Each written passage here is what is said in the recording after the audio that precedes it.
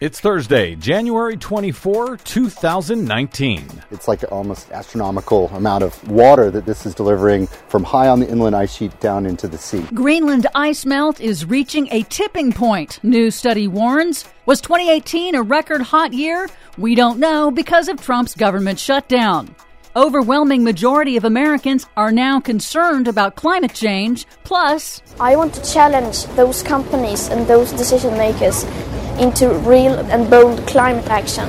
teen climate activist shakes up World Economic Forum in Davos. All of those challenges and more straight ahead. From BradBlog.com, I'm Brad Friedman. And I'm Desi Doyen. Stand by for 6 minutes of independent green news, politics, analysis, and snarky comment. The progressive political left is pushing for the Green New Deal. It would also ban cars, by the way. No, it wouldn't ban cars, by the way. Is there anything that Fox News will not lie about? I didn't think so. This is your Green News Report.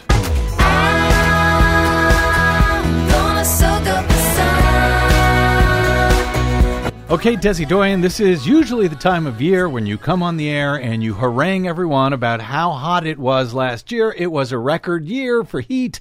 Not so this year? No, not this year. 2018, of course, probably was the fourth warmest year ever recorded globally, but we don't know for sure because NASA and NOAA scientists have been literally locked out from gathering climate data because of Trump's government shutdown. Well, isn't that convenient? And that is also preventing other world governments from updating their weather and climate data as well. How is our shutdown keeping them from updating their data? Because they use our data. Well, get your own data, rest of the world. Don't rely on us. Obviously, we cannot be relied upon.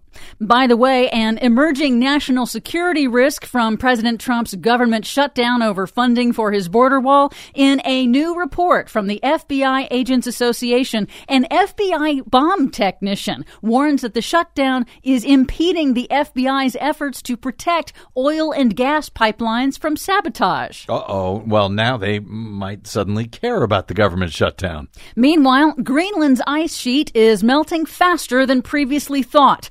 Researchers publishing in the Proceedings of the National Academies of Sciences this week calculate that Greenland is now melting 4 times faster today than it was in the 1980s, and that the rate of ice melt itself is accelerating. They say Greenland's melting may have reached a tipping point and could become a major factor in sea level rise around the world within 20 years. In an interview with Peter Sinclair of ClimateCrocs.org, geologist and ice expert Luke Trussell of Rowan University explains why tipping points are so crucial. The thought is that once we reach this level of warming, positive feedbacks will take over and commit the ice sheets to irreversible retreat. Loss of the Greenland ice sheet alone would raise sea levels by 23 feet. But it's not just Greenland's ice sheet that is melting. Last week, a similarly disturbing study found Antarctica's ice melt is also accelerating. And a different study finds that North America's glaciers are also melting 4 times faster than they did just 10 years ago.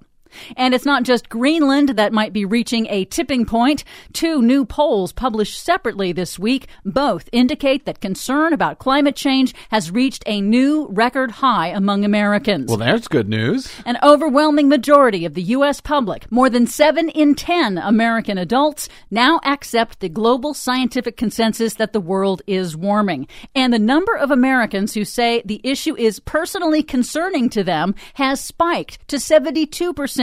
That's 9 points higher than last year. The researchers attribute that in part to catastrophic hurricanes and wildfires in the news. 72% of Americans say that climate change is personally important to them? Yes. Wow. When the media talks about climate change, people listen.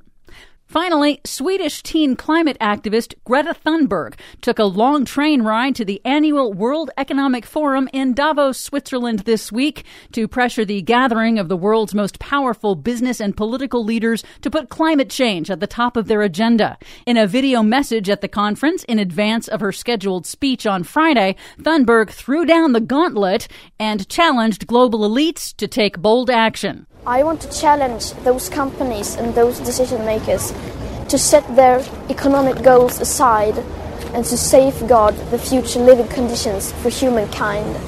I don't believe for 1 second that you will rise to that challenge, but I want to ask you all the same. I ask you to prove me wrong, for the sake of your children, for the sake of your grandchildren, for the sake of life and this beautiful living planet. I don't believe they'll rise to the challenge either, but it's good that she's there calling on them to do it. Go Greta. For much more on all of these reports and the ones we couldn't get to today, please check out our website at greennews.bradblog.com. Find us, follow us, and share us planet-wide on the Facebooks and the Twitters at Green News Report. I'm Brad Friedman. And I'm Desi Doyen. And this has been your Green News Report. Then I saw her face. Now I'm a believer.